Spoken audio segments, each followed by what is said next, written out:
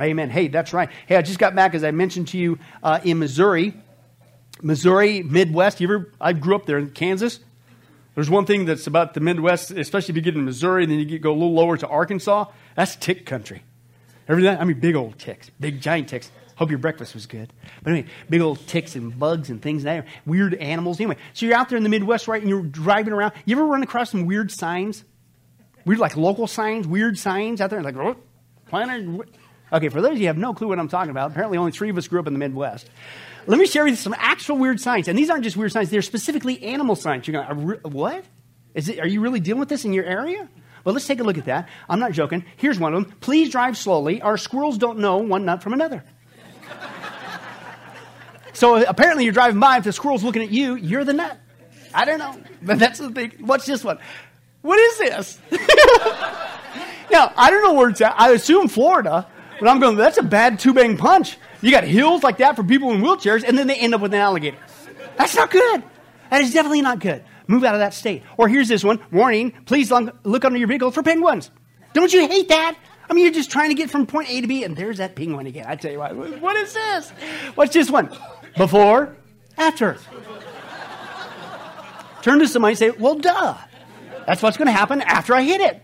You didn't need to tell me that. I didn't need a sign for that. Watch this one. Look at that. Whoa! That's dangerous. That's called bucking the system or something. I don't know what's going on with that one. But woo, man, I thought it was crazy out here. Hey, baboons. Listen, I don't know every animal species on the planet, but I can say this. That's not a baboon. All right, what? That's crazy. Watch this one. Beware of bee. Singular. Because apparently it's a big bee. It's a Nephilim bee. It's a bee. And your life's over, it's bees. But no, this is a bee. Beware the bee. Now, speaking of Nephilim, I'm not joking. Watch this sign. This is crazy. Look at that. You know where that's at? I'm not a prophet nor the son thereof, but that's got to be either Michigan or Wisconsin, because they are that big up there for those of you who lived in that area of the country. They're like an airport on your forearm, I tell you what. Hey, not only that, hey, look at this. Invincible moose. Just avoid the area. And it's for 5 miles. Give it up. He's invincible. He's going to crush your car. It's crazy. Not only that, look at this one. This one gives me nightmares. Look at that falling cow. Oh! And the reason why it gives me nightmares is not because I'm afraid that the cow's falling. I want the cow to fall. That's fresh meat. But I ain't got a truck to haul it in. But that's just my dilemma that I have to deal with. But not only that, look at this one. That thing's going to get you over the mountain. What is that? Oh, I tell you what, the craziest animal sign I've ever seen is this one, the attack chicken signs. Have you seen those? Those are actually out there. And you guys go, there you go, Pastor Billy, once again, talking about these attack chickens. And one of these days, we're going to find out why in the world that you just don't like chickens. Maybe one of these days, you'll figure it out. What happened to you as a little kid? I don't know, but maybe one day we'll find out. I don't know. But anyway, believe it or not, folks, as crazy as those animal signs are, did you know that God talks about animal signs in the 7-year tribulation? Okay? And if you see this sign from these animals, that means you got left behind. You made the biggest mistake of your life. Because watch what God says about the animals in the 7-year tribulation. This is what we see in the first half, in the sealed judgments. Revelation 6:8. I looked, and there before me was a pale horse. Its rider was named Death, and Hades was following close behind him. And what happened? Here's what he says. He says they were given power over 1/4 of the earth to kill by what? Sword, famine, and plague. And by the what? The wild beasts of the earth. They will go over the mountain and get you and eat you alive.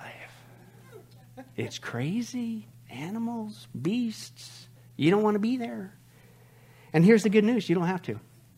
Jesus has been warning us for 2,000 years of this time frame that was just described. And that's just the first half, and they're just getting started. By the way, 1/4 of the earth, what's that? 2 billion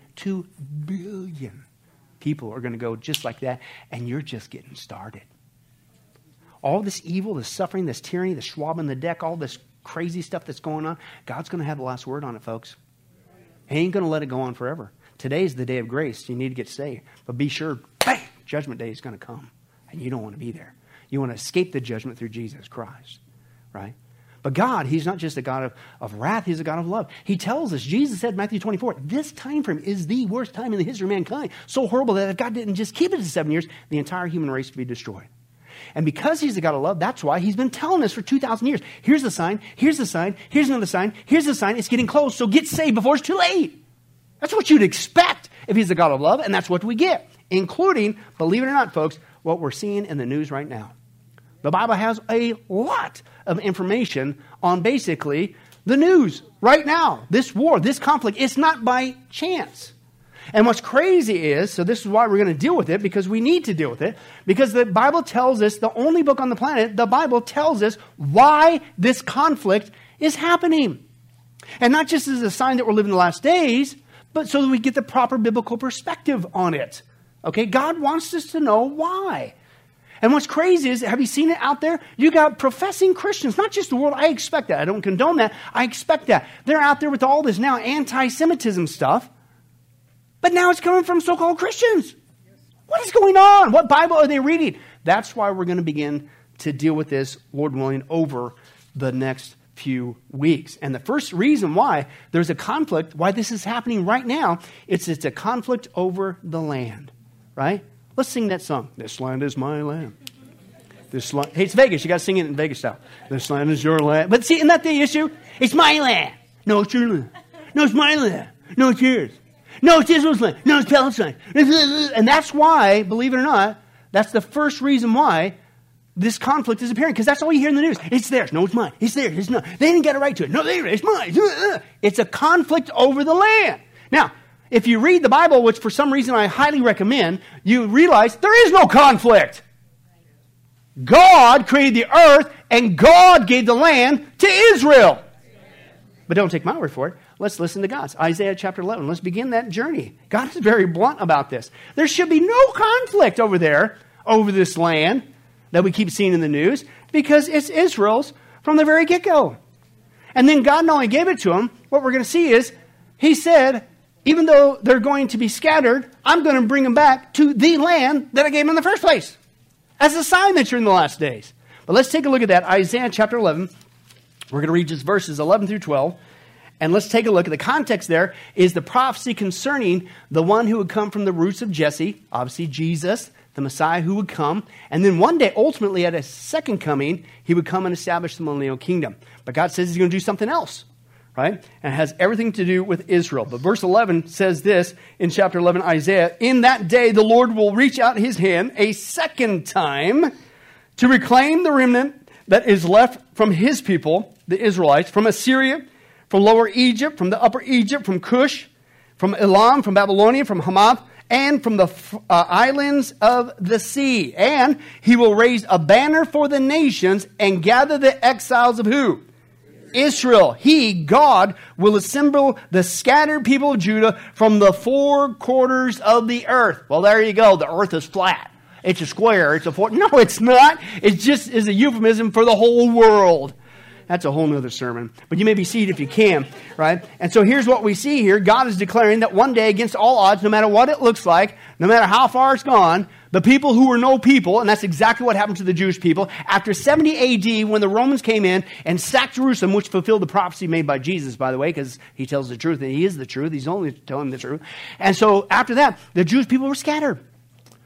No, listen, in the history of all mankind, no people has become a non-people and left their nation and ever come back again. But what happened in 1948?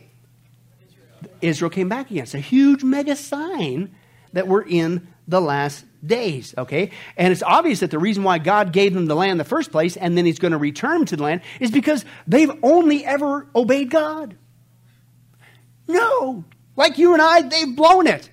But like you and I, they've been given an unconditional covenant, right?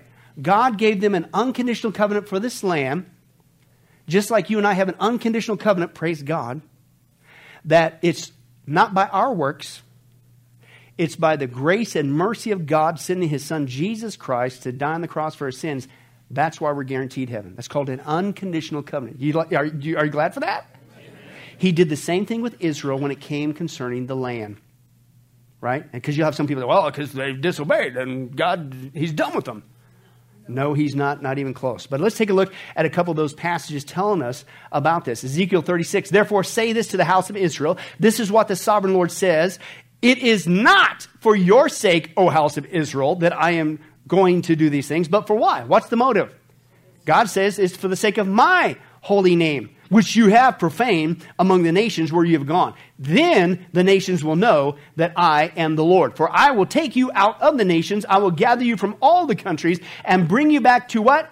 Your own land. And you will live in the land I gave what?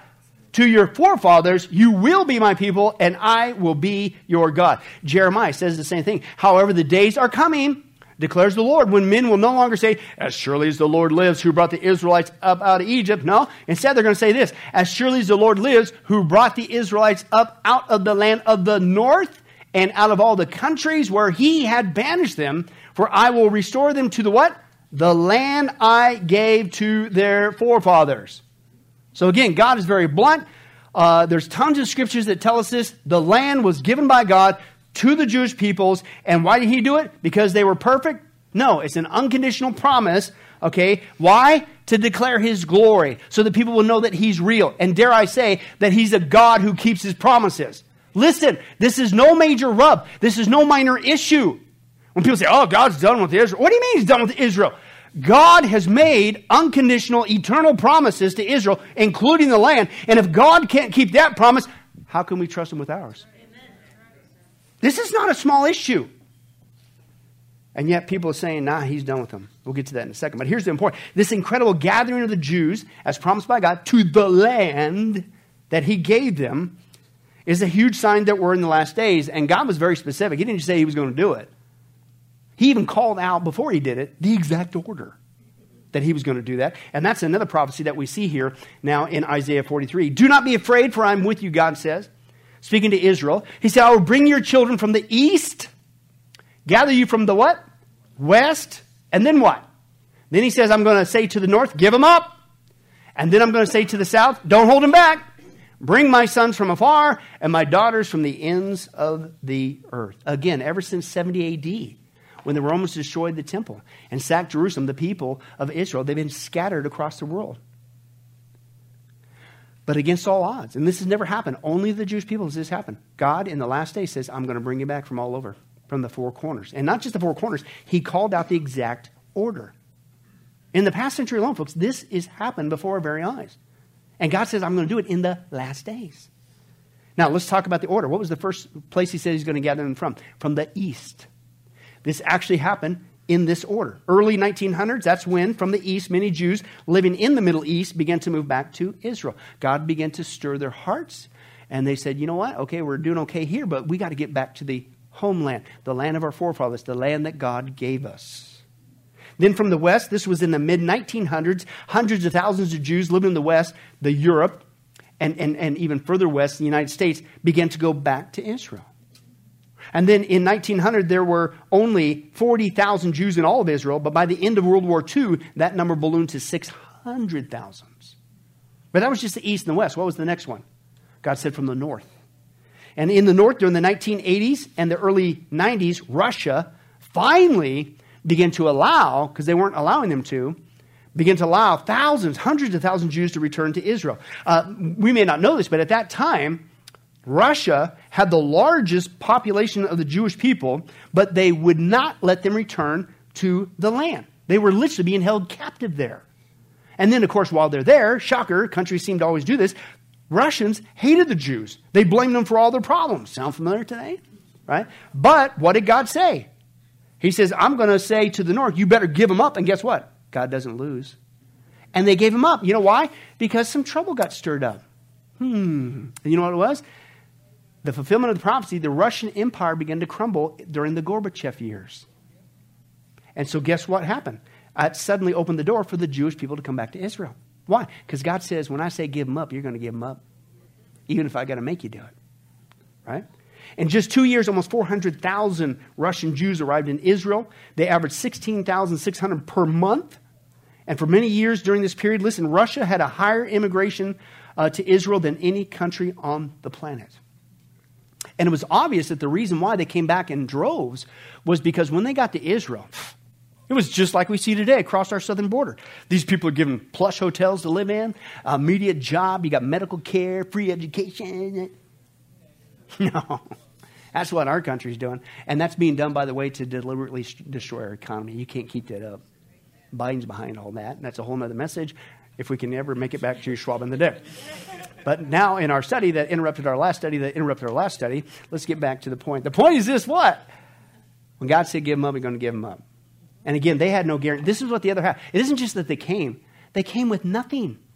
God literally, because it was time, in His time, only He knows the last days, so He began by His Spirit to move on the Jewish people, and they just literally, we got to get back. Because they had nothing. It wasn't easy. They didn't have any guarantees. Look at what they sacrificed. This is on top of coming back. This is what they were facing. They would have to abandon all valuables. Nobody's said, hey, before you go, let's load you up with U-Hauls. Take all your stuff. No, they had to literally walk. Imagine walking away from everything. And that was just the first part. Then they would face the necessity of learning Hebrew because they needed to come back to the original language, which, by the way, is another prophecy sign that is happening. They would have to live in minimal housing. Again, they didn't have hotels there. They didn't have the government's kicked it. There is no government. You literally have to start from scratch. You get there and show up. It's like this giant camping thing, and you got to do everything from scratch. They walked away from that, right? They would face military service. Why? Because people don't want you there. And so it ain't going to be a piece of cake. Under the threat of death, they came back. They would find non-existent job market. There's nothing. You're starting all over. I mean, us go, well, before I make that move, I'm going to go on the internet. I'm going to do some research. I'm going to make some phone calls. I'm going to guarantee I get a job lined up, and then I'll take that leap of faith. Yeah, what faith is that? They ain't got nothing. And they were willing to walk away from it all. They would have to pay some of the highest taxes in the world because, again, they're just starting out. Right? There's nothing. You got to start everything over from scratch. And only that, they would face the constant threat of terrorism and war. Trying to eke out an existence, farming, irrigation, all that stuff, trying to get the land to respond again, which is another Bible prophecy sign. At the same time, you got to watch your back because somebody's wanting to kill you. Would you guys do that? Most of us we wouldn't even think of that. We want all these guarantees. I ain't going there. I ain't got no job. I don't know where I have a place to live. What a bunch of wimps. Right? We are. But why did they do this? Because the Spirit of God moved on them. Because guess what? The time is now. We're in the last days. And He's fulfilling His promises. And if He can fulfill His promises to Israel, you and I should be jumping up and down with our New Testament covenant with Jesus Christ, is the point. But this is why it's happening. But wait a second. That was the east. That was the west. That was the north. What about the south? Watch this. In exact order. This was when May 25th, 1991, Israel struck a deal with Ethiopia's communist government that 14,500 Ethiopian Jews were finally allowed to leave. It was actually called Operation Solomon, and it was basically almost every single black Ethiopian Jew that was down there. Again, God stirred their hearts. It's time to come home, right? Now, the big thing was the government said, no way, Jose. There's your Mexican accent. I helped you guys out, okay? Anyway, that's right. That's what with the fireman had two sons, a Mexican fireman, right? What do you name them? Jose and Jose. But anyway, that's right. But I digress. Yeah. Help me out. Do something. You guys didn't do it. I digress. Ethiopia said, no way, Jose, you guys are ever going to leave, okay? And so guess what? But when God says what? Oh, yeah, you will. They did. Now watch how He arranged it, right? First of all, you're going like, Jews in Ethiopia? Is that real? Yeah. A lot of people would point to a possibility of King Solomon, hence Operation Solomon, and Queen Sheba from Ethiopia, 2 Chronicles 9. But we also know biblically there was, beyond a shadow of a doubt, Ethiopian Jews, because we see this in the book of Acts chapter 8 with the Ethiopian eunuch Jew. Okay, and then what happened? He got saved and received Jesus Christ as Messiah. Remember that with Philip the evangelist? Okay, so we know that they were down there. But here's the point. In the late 1980s, the Jews of Ethiopia began to feel a tug on their hearts. All of a sudden, they're fine. And then all of a sudden, en masse, they not just said, we got to get back to the homeland, just like the Jews did in Russia. Watch this. They started migrating by the thousands. They camped out around the international airport down there in Ethiopia, demanding transportation to Israel. And we all know the government said, oh, absolutely.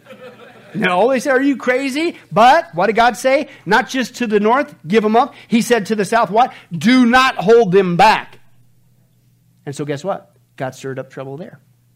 And all of a sudden, 1991, the Ethiopian government began to crumble, the communist government there in the midst of a civil war. And so the United States and Israel struck a deal with them, and they gave them 48 hours to get these people out of here. Now watch this. Now what is that? That's 14,500 people. We have a hard enough time just dealing with 2 services to get you in, get you out. Right? 14,500. You got 2 days to get these people out of this country. Whoa. Now, here's what's amazing. In just 36 hours, 14,500 Ethiopian Jews, almost the entire population of them down there, was flown to Tel Aviv in 40 flights involving 35 aircraft. Listen, they actually broke a world record. At one point, there were 28 planes in the air at one time. Watch this. The world record was when one of the Boeing 747s that's designed to carry about 350 people, they loaded it up with 1,086. Maybe it was flying like this. I don't know. But how'd they do that? They ripped out all the seats to maximize. Because you got 48 hours. You got to get out. The Spirit of God's moving on the people. The Jewish people, right? Now, what's wild is that particular plane, when it arrived at Tel Aviv, they started off with 1,086. When it landed in Tel Aviv, they had 1,088 because 2 babies were born en route. Still not the half of it. One guy says, when I read that, I couldn't help but think of this prophecy in Jeremiah 31. Behold, I am bringing them from the north country, and I will gather them from the remote parts of the earth, among them the blind, the lame, and who? The woman with child, and she who is in labor with child together. A great company, they will return there. Isn't that wild? Every jot, every tittle of Scripture is coming to pass if you read the Bible. So basically, over 6 million Jews, as many as were killed, unfortunately, in the Holocaust, came back to the Jewish land. They're still coming back every year over there, and exact order from the east, from the west, from the north, and the south, to the land that God gave to them from the get-go. Unconditional promise. And it's a huge mega sign, folks, that we are living in the last days, like this guy shows. Watch this. The ingathering of the exiles, it's the most prophesied event in the Bible. It's mentioned over 40 times. Unprecedented in history. Never before has a nation been scattered across the world and then ingathered to its ancient homeland. And yet every single prophet mentions this miraculous feat that will happen. Behold, I will bring them from the land of the north and gather them from the ends of the earth. Among them will be the blind and the lame, the pregnant and the birthing together. A great congregation will return here.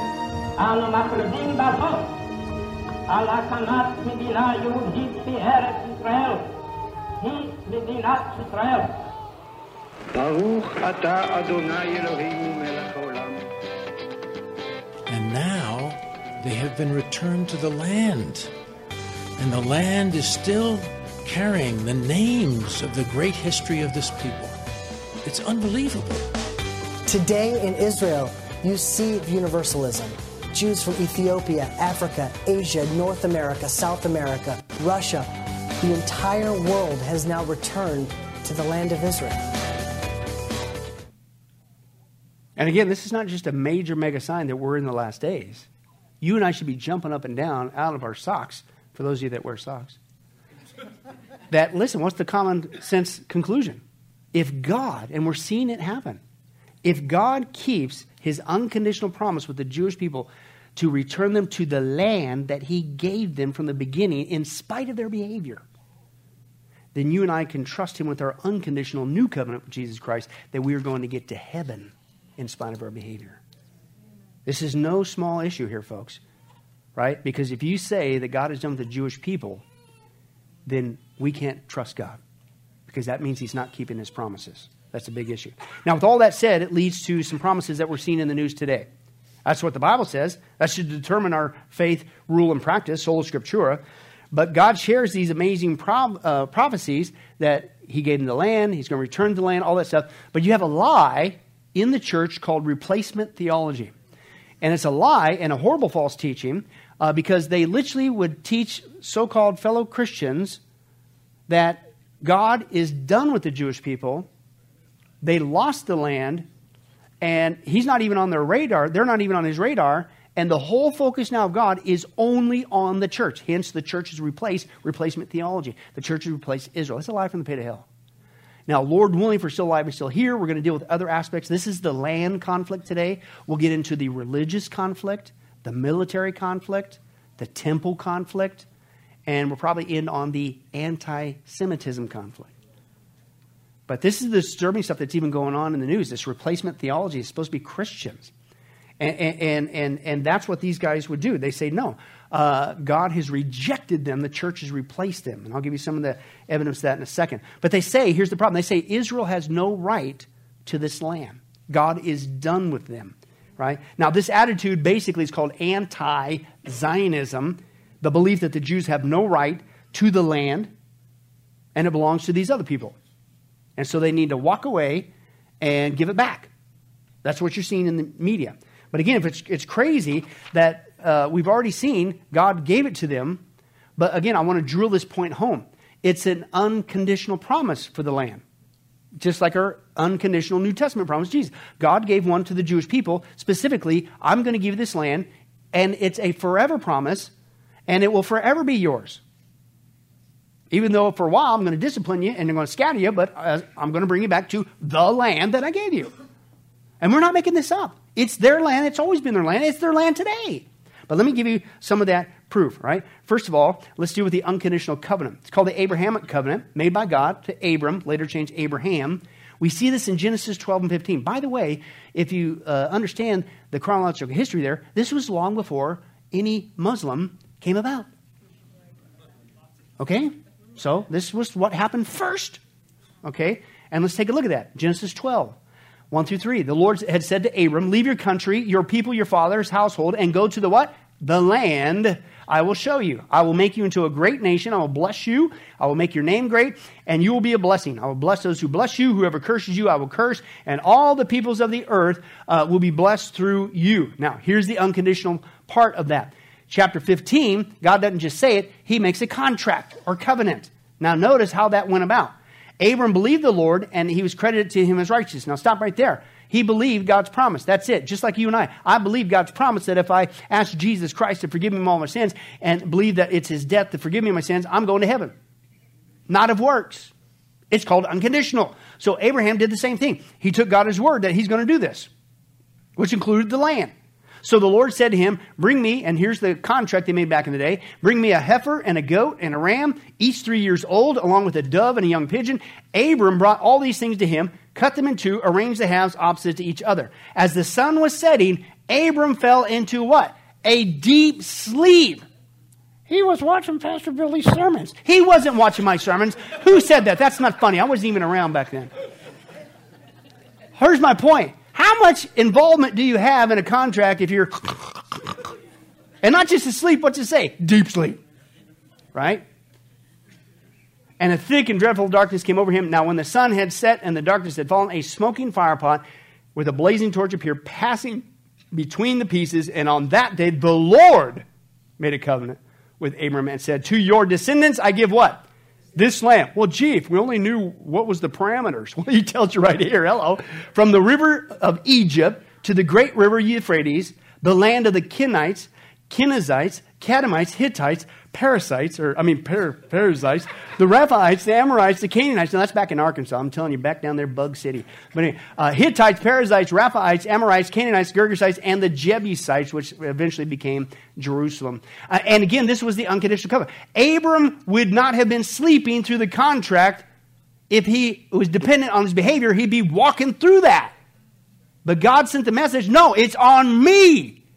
I guarantee that, just like he did it with us in our new contract. Do you get it? God did the same thing for the Jewish people with the promise, specifically with the land, a promise of descendants, and that they be a blessing to the nations. So it's an unconditional. Could you help you say, well, that was then. That was the Old Testament. But you know, we all know Israel blew it. That's why. And so they don't have any right to. That's a lie. It's an unconditional promise. It is theirs from God, and it is theirs forever. You're like, well, that's not fair. What do you mean that's not fair? Last time I checked, God made the earth. And so if he wants to give a slice of it to somebody, he can do that. Hello? It's his in the first place. In fact, read the Bible. I highly recommend it for some strange reason. You see this in Psalm 24, right? The earth is whose? The Lord. And keep reading. In case you don't get it, everything in it. In the whole world. And, that's right, all who live in it too. Animals, people, you know, it's all God's.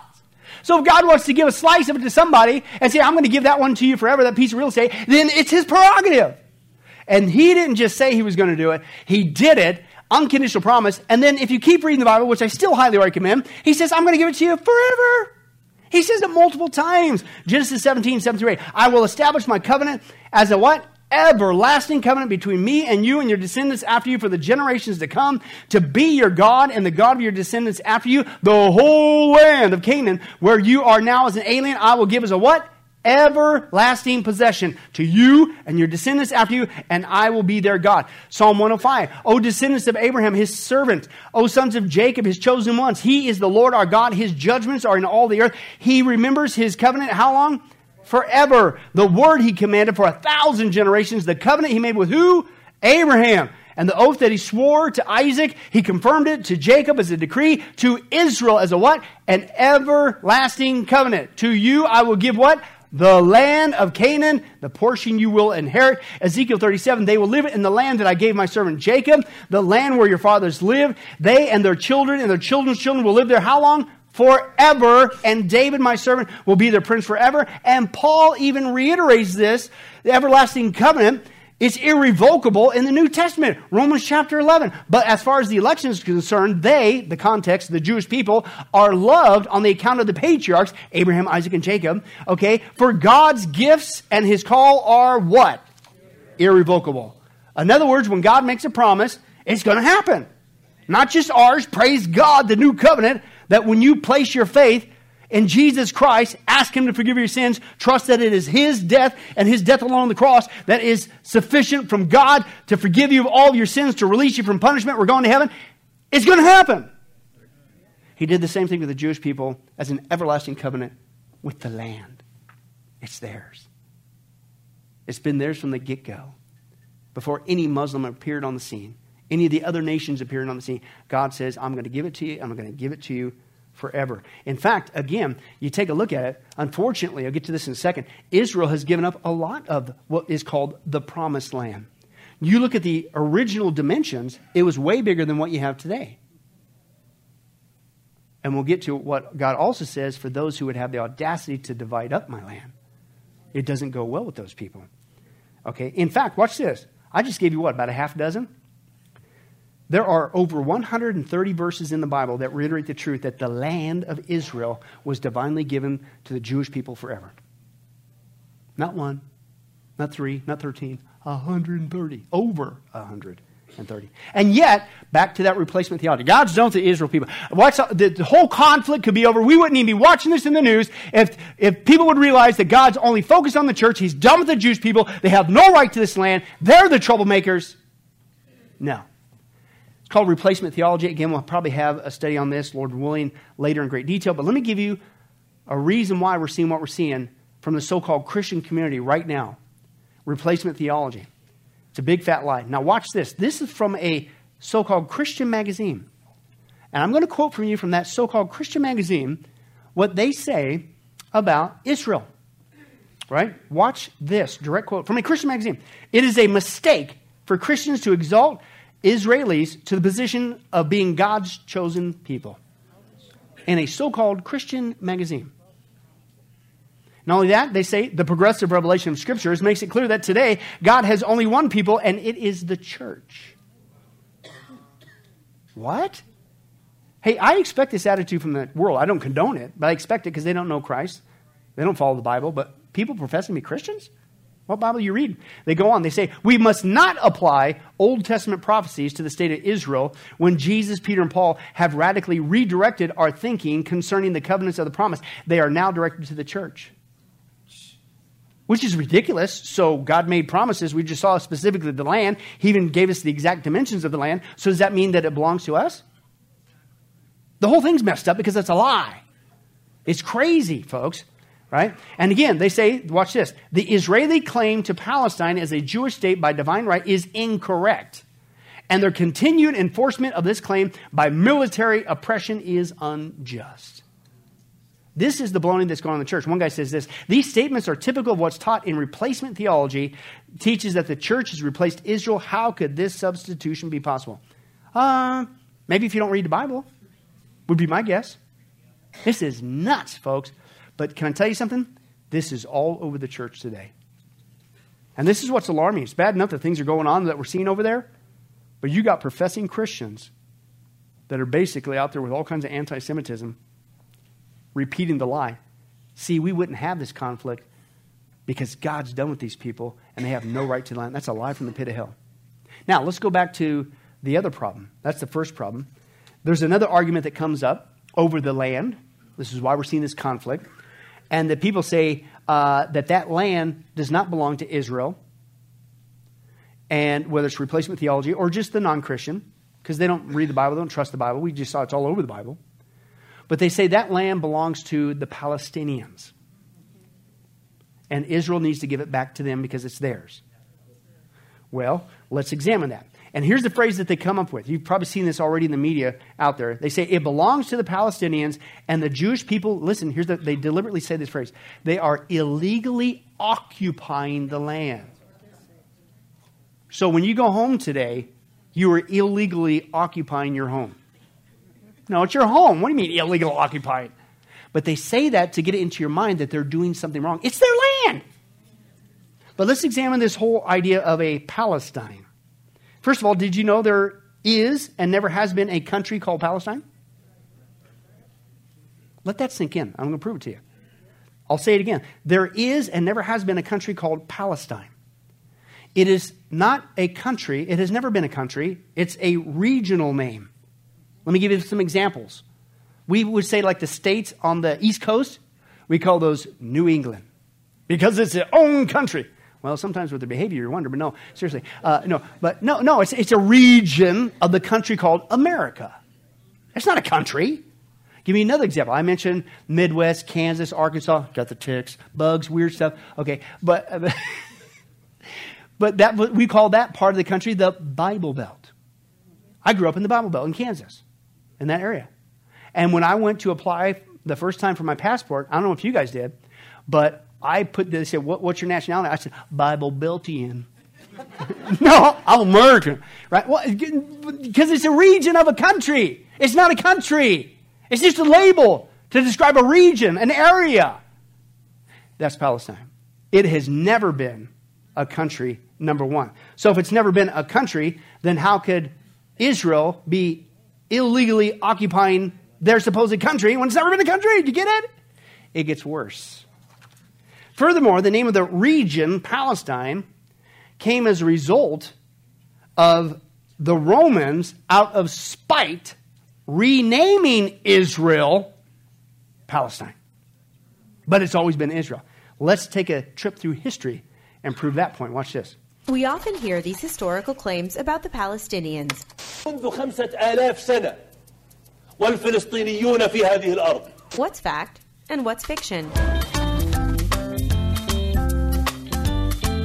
Early versions of the name Palestine refer to a small region on the Mediterranean coast bordering Egypt and to the Philistines, an ancient Greek people that, like many others, had vanished over time and have no connection to today's Palestinians. The word Palestine was first formally used by the Roman Emperor Hadrian. During his rule, Hadrian massacred the rebellious Jewish population in the Kingdom of Judea and sent most of the remaining Jewish population into exile. Hadrian was determined to obliterate thousands of years of Jewish presence in the land that is documented with extensive archaeological findings and place names we still use today.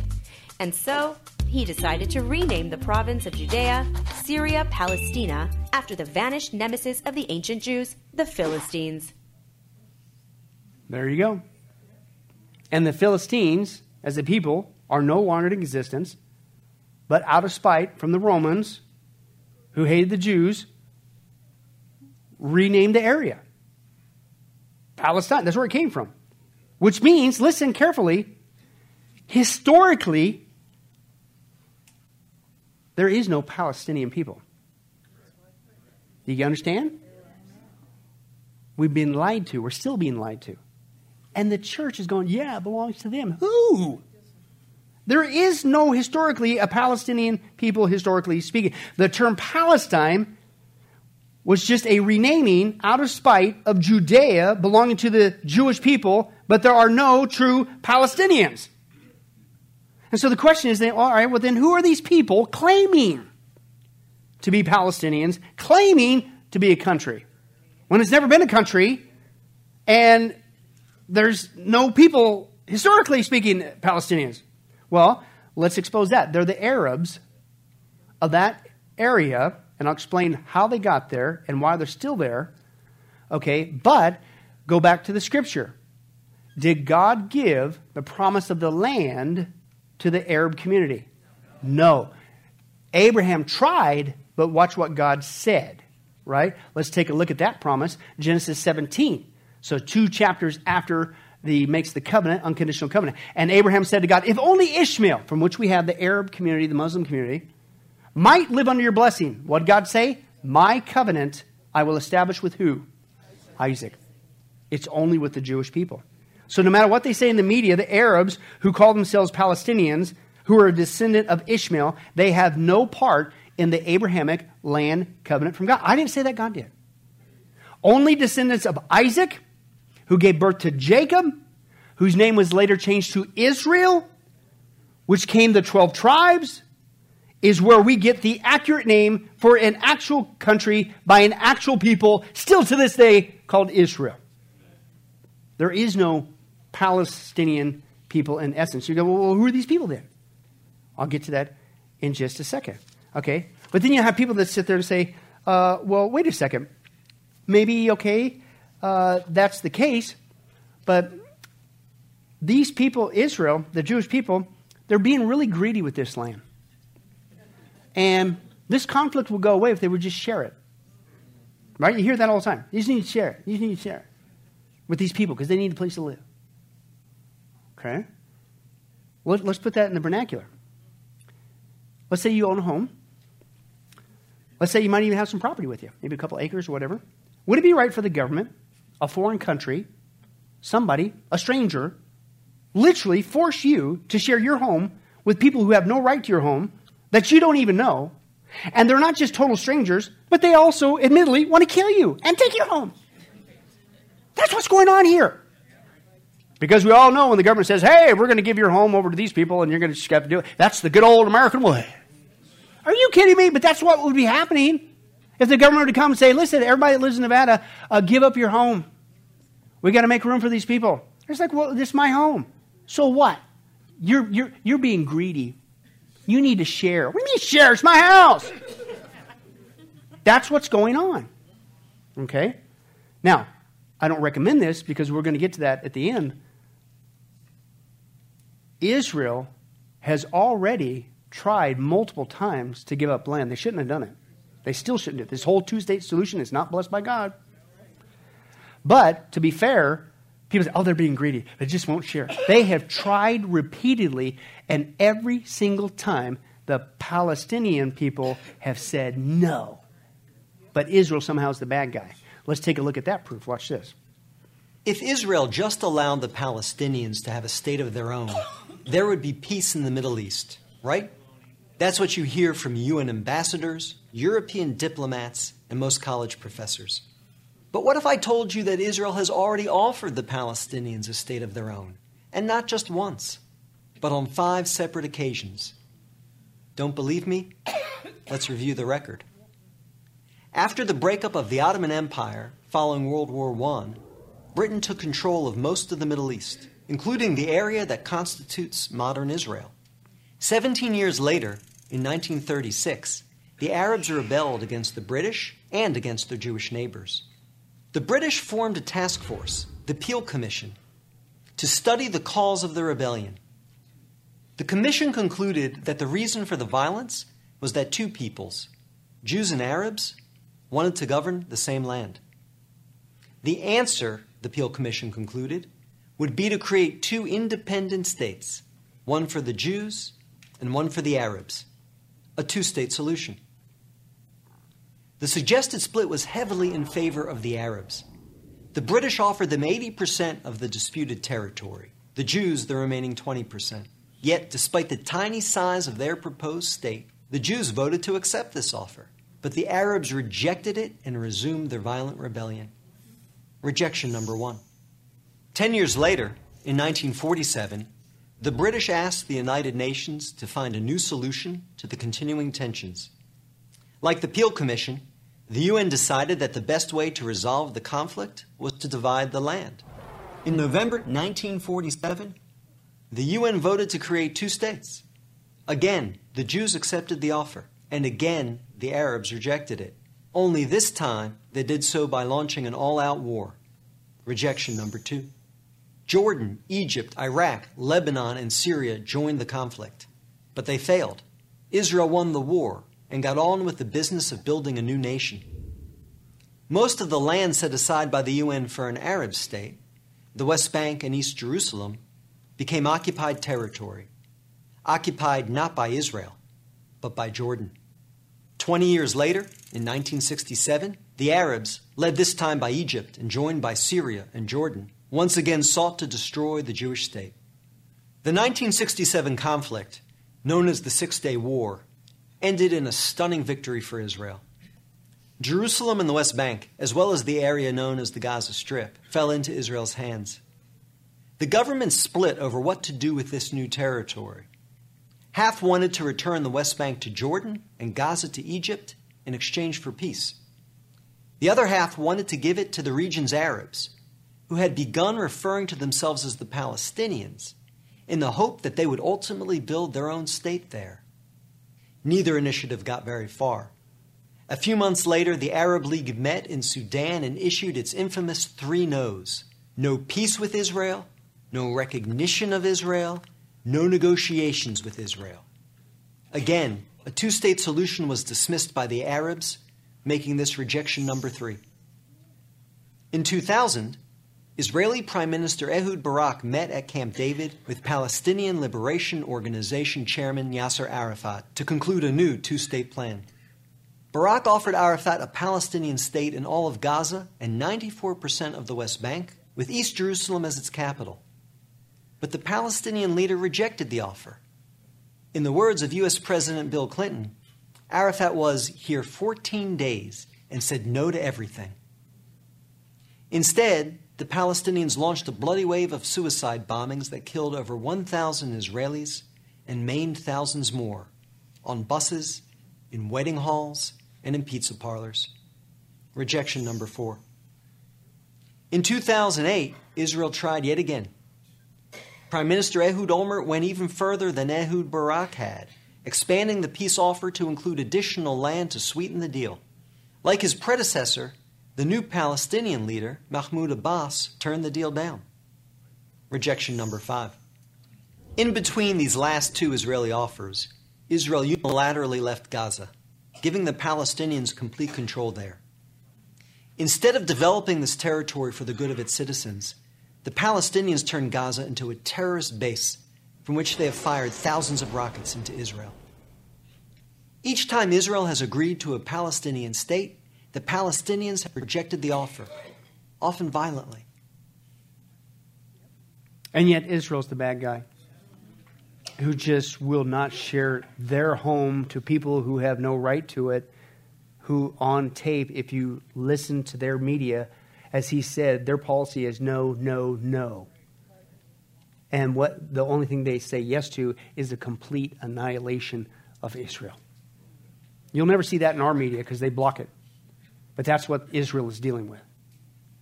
They've tried. I don't recommend it because you shouldn't split the land. But they've tried. And yet again, it's out there. Somehow they're being the bad guy. One diplomat, he said this in the Jerusalem Post. I loved it. He says, the Arabs never miss an opportunity to miss an opportunity. Because that's not what they want. They don't want a 2-state solution. It's their way or the highway, which involves the annihilation of Israel. But let's go back to those people that are there. Again, Palestine is not a country. It's never been a country. Historically speaking, technically, there is no such people as Palestinians. It's the Arabs, but you're going like, okay, well, that they call Palestinians, how'd they get to the area? Why are they Palestinian refugees? Because there are people there floating around without a place. But listen to the trickery of the Muslim Arab community. First of all, again, they're not even a people, but the Arab descendants of Ishmael, again, have no right to the land. But listen, the Palestinian people, they're really Arabs kind of floating around, are political pawns in the hands of the Muslim nations, who are the ones who created these wandering peoples in the first place out of a promise of annihilating Israel. Let me explain it. They're using them still to this day. They purposely will not take care of them so that they can become the excuse as to make Israel be the bad guy. And here's how it happened. The Muslim nations in the past told, as you saw, many wars coming against Israel. But God's not done with them. And people coming against Israel lose every time. The Muslim nations in the past told the Arabs living in the area to leave their homes and let them, the Muslims, destroy Israel. And when they were done destroying the Jewish people, then these Arabs could go back to their homes, and on top of that, you get all the homes of the Israelis that they just annihilated. Well, guess what? That was the promise. That was the carrot that these Arabs took from the Muslim nations. And guess what? They lost. So guess what? Now they're wandering around. But listen, the Muslim nations refused to take care of these refugees that they created in the first place. And come up with this lie that they're the owners of the land, and they're not, and that they're a country that they're not, and that historically they're not even a people. They're refugees that they created in the prospect of annihilating Israel. Now listen, then they said, well, they need to make room. Israel needs to make room. They need to share. Are you kidding me? You take a comparison of the land of Israel, which is theirs from God, and then you look at all the land that the Muslim nations have in comparison. This is a joke.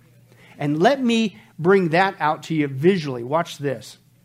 Now, in terms of Israel giving up land, they gave back the Sinai, they gave the Gaza Strip.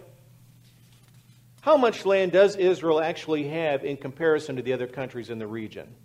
I'd like for you to see a comparison of Israel compared to these other countries, and using the United States as our template so that you can get an idea visually of how all this looks like.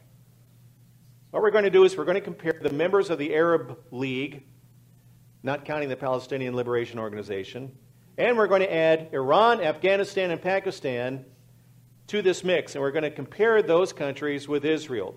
And the following maps are to scale.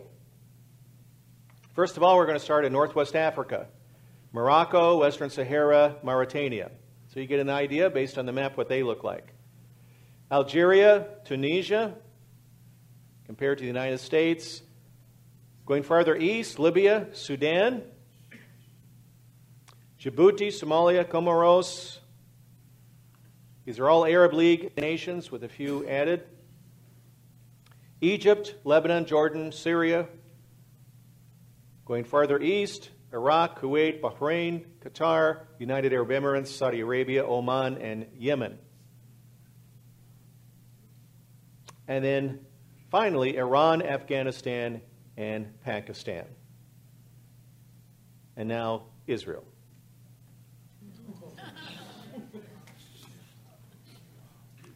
Just about every time I show these maps, I get that same response. We don't understand how small Israel is. Sometimes Israel is compared to the state of New Jersey. I compare it more to Lake Michigan. The whole country of Israel can fit inside Lake Michigan. Yet the world says they have too much land. The total land mass of all the Arab League states is 464 times greater than that of Israel's. So I ask the question, is there no room for a Jewish state? The world says, apparently, no, or we'll determine how large. We'll carve it up. You get it? Big lie. Israel's the one being greedy. They refused to share. The Palestinian refugees were created by the Muslim communities. There is no country, Palestine. There's really, technically, historically speaking, no Palestinian people. It's the Arabs who got duped by the Muslims out of greed, thinking they're going to annihilate Israel. It backfired. And then you saw how much landmass they have. And you mean to tell me you can't take care of these people that you created? But Israel is the bad guy?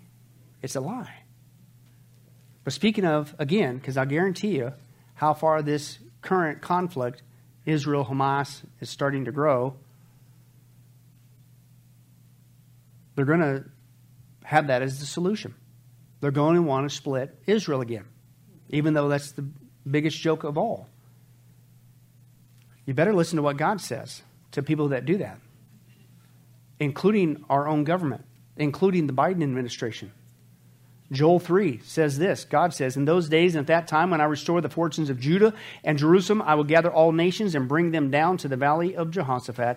There I will enter into judgment against them concerning my inheritance, my people Israel. Why? Because they didn't just scatter my people among the nations. They what? They divided up my land. It's God's land. It's always been His land. He owns the earth and everything in it. And so therefore, as the Creator, if He wants to give a slice, as you saw, a tiny slice of the planet of real estate to His people, He has all rights to do that, and don't you dare say it's not theirs or even try to divide it up. God says you're headed for judgment. And yet, that's what everybody's saying needs to be done. You're headed for judgment. It's a sign that we're living in the last days. Turn on the news. The Bible is the only book on the planet that tells us why this conflict is happening. This is just the first reason why today. It's over the land. The sad irony is there is no conflict over that question. It's Israel's land. And they have a right to that land from God, not man. It's a sign we're in the last days. So again, as the world is preparing for war, the point for you and I as the Christian, with our unconditional covenant with Jesus as the bride of Christ, they're preparing for war, but we're preparing for a wedding. Because all this means is our wedding day is fast approaching. Because we are out of here before that 7-year tribulation starts. That's why Jesus said when these things begin to take place, including what we're seeing in the news over Israel, you better stand up, lift up your heads, because your redemption is drawing near. If you're here today, you're watching online, man, how much more proof does God got to give you that we're in the last days? How much more proof does God got to give you that, listen, you don't want to be left behind? You think this is bad now? This is chump change compared to the wars. We just saw the opening text. Just in the first half, there's a global war that's going to break out, then a global famine, and then comes that thing that what? 2 billion people died, not just from the sword, famine, plague, but wild beasts. It's worse than the ticks of Arkansas. God has made an unconditional covenant that you must receive as a gift, this time through Jesus, the Messiah of all, including the Jewish people. They don't get it, and they won't get it, unfortunately, until the 7-year tribulation. But if you get it today as a non-Jewish, a Gentile, then you could be spared from the wrath to come. Because all this evil, all these lies, all the tyranny, all the baloney that's going on, God is going to have the last word on all of it. It's called Judgment Day. But the only reason why it hasn't fallen yet is because the Scripture is clear. He's not willing that any should perish. He's given you an opportunity to escape through Christ. Receive Him today as your Savior, please. But as the church, what do? We should be getting excited about the wedding day. We should be inviting other people to join us for the wedding day, right? Instead, you know what we got going on in the church today? Have you seen the news? While this is on, one of the biggest prophecy signs is happening right now. Just turn on your TV. And you know what the church is doing? The church is doing this. When I first came across this photo, I actually thought it was Photoshop. So I did some research, and you know what? That's a real photo. You know what it is? And I quote, I'm not joking, this is a photo of a guy from Hawaii's Kilauea volcano. As it's erupting, what's he doing? Got to finish my game. He's literally playing golf with a volcano blowing up in the back of him. It's a legit photo. Check it out. And I'm going, what? Are you serious? Who does this? But can I tell you something? The same thing's going on in the church. One of the biggest signs that we're headed towards the 7-year tribulation, in other words, the planet's about to blow up, is on the news. Pastor Billy, come on, wrap this up. I got to go watch the game. It's the same attitude, man. What are you doing? We're distracted. Or our heart's not in the right place. And let me share with this. I just got this from one of our Christian friends in New Jersey that illustrates that. They said this past Sunday at church, the day after Israel was attacked, everybody, listen, was talking about the Phillies game and the Eagles. That's all people want to talk about in the church. Right after they were attacked. Listen, and then last night, this would be Wednesday. Last night, our pastor did a prophecy update, half an hour long, and then went into a Q&A. And when I read that, I'm going like, oh, that's awesome. That's what a shepherd should do. That's why we have to interrupt our studies, because we got to get equipped with what's going on in the world. The Bible's the most relative book on the planet, right? This is amazing. Let's get it right. Let's not get it wrong. But listen to what she said. So kudos to the pastor, but she said this. So he goes into the Q&A, quote, not one question. He just stood there when he said, any question? Any question? You know why? Because he wanted to go home. Listen to this. He thought he was getting, after a long, no response from the whole congregation, he thought he was getting an answer, but it was somebody telling the score of the Phillies game. Quote, the pastor was so upset, he just ended the service. She said, last night was the shortest Wednesday service we ever had. That's what's going on. The planet is about to blow, the 7-year tribulation. We're not worried about being there. But instead of playing golf or being worried about the baseball game or the football game or anything else, or I got to go clean my dog's toenails or go shopping or do whatever the thing is, hurry up, Pastor, get it done, get it done. And then when we have an opportunity to respond biblically, I'm just going to keep my mouth shut and I'm going to give the evil eye to that person that keeps asking those questions. You've been there. Why? Because you don't want to be there, because that's not where your heart's at. You're more concerned about this wicked world system, the state of the economy, than people's souls for all eternity. Shame on us if that's our attitude. Turn on your news, man. We're in the last days. They're preparing for war. We're preparing for a wedding. But God doesn't want us to get there empty-handed. We need to get out there and tell people, come to the wedding. Amen? Well, hi, this is Billy Crone of Get a Life Ministries, and I hope you were blessed with this study. But in closing, let me ask you one final question. If you were to die today, are you sure that you go to heaven and not hell? Before you answer that, let me share a couple things that the Bible says. Did you know that the Bible says that God is holy and that we are not? And the wages of our sin or unholiness is death? In other words, we deserve to die and go straight to hell and be separated from God for all eternity. This is the great cosmic dilemma. God, who is holy and we are not, how can we have a relationship with Him?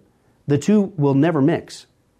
Now, to make matters worse, we don't even want to admit this, even though God already knows He's God. And so God, out of love, gave us something called the Ten Commandments. The Ten Commandments were not something to just memorize or stick on your wall to give the appearance of being a religious person. The Ten Commandments were God's divine X-ray, if you will, into our heart and soul to reveal this truth that we need to admit. And that is this, that God is holy and that we are not. We are disqualified for heaven. So let's take a look at that divine X-ray that God's trying to get us to realize. The Ten Commandments, the ninth one says, you shall not bear false witness. That's lying. Okay? How many guys have ever told a lie? Raise your hand. Okay? Well, if you didn't raise your hand, you just did. You just told a lie, because we've all done that. Well, that makes us a liar. Another Ten Commandment says that you shall not steal. Don't ever take anything without permission. How many of you guys have ever done that? Well, you guys already said you're a bunch of liars. All of our hands should have went up on that one. If we're being honest, God already knows. Folks, we've all taken something. We've stolen something, right? That makes us a thief. Another Ten Commandments says that you shall not use the Lord's name in vain. He's not just holy, even His name is holy. Hey, folks, let's be honest. If you can believe it, even the name of Jesus Christ, has been turned into a common cuss word. Well, the Bible says that's a sin of blasphemy. Now we're a blasphemer. The Bible says you shall not commit adultery. And Jesus said, here's his standard. Even if you look at another person with lust in your eye, you committed adultery in your heart. Wow, so now we're an adulterer. The Bible says you shall not murder. And you might think, well, hey, at least I haven't done that one. Really? Again, the Bible says that the sin of hatred, wishing somebody was dead, okay, that's the same thing. It's akin to the sin of murder. It's just you pulled the trigger in your heart, but God sees the heart. Hey, folks, that's just 5 out of 10. How are you doing? You still think you're going to get to heaven on your own? You still think that you're qualified, that you're holy like God, and you could bridge the gap and have a relationship with Him forever? I don't think so. I mean, what did we just see? You're going to stand before God, and so am I. We all are. And we're going to have to give an account for who we are. Hey, God, let me in. I'm a liar. I'm a thief. I'm a blasphemer. I'm an adulterer. I'm a murderer. And the Scripture is very clear, folks. Such people as these will not inherit the kingdom of God. We're in trouble. But folks, here's the good news. The Bible says that if we would just admit that, that's the first step. To admit that God is holy, that I'm disqualified for heaven, I need a Savior. If we would admit that and then ask for the Savior to save us.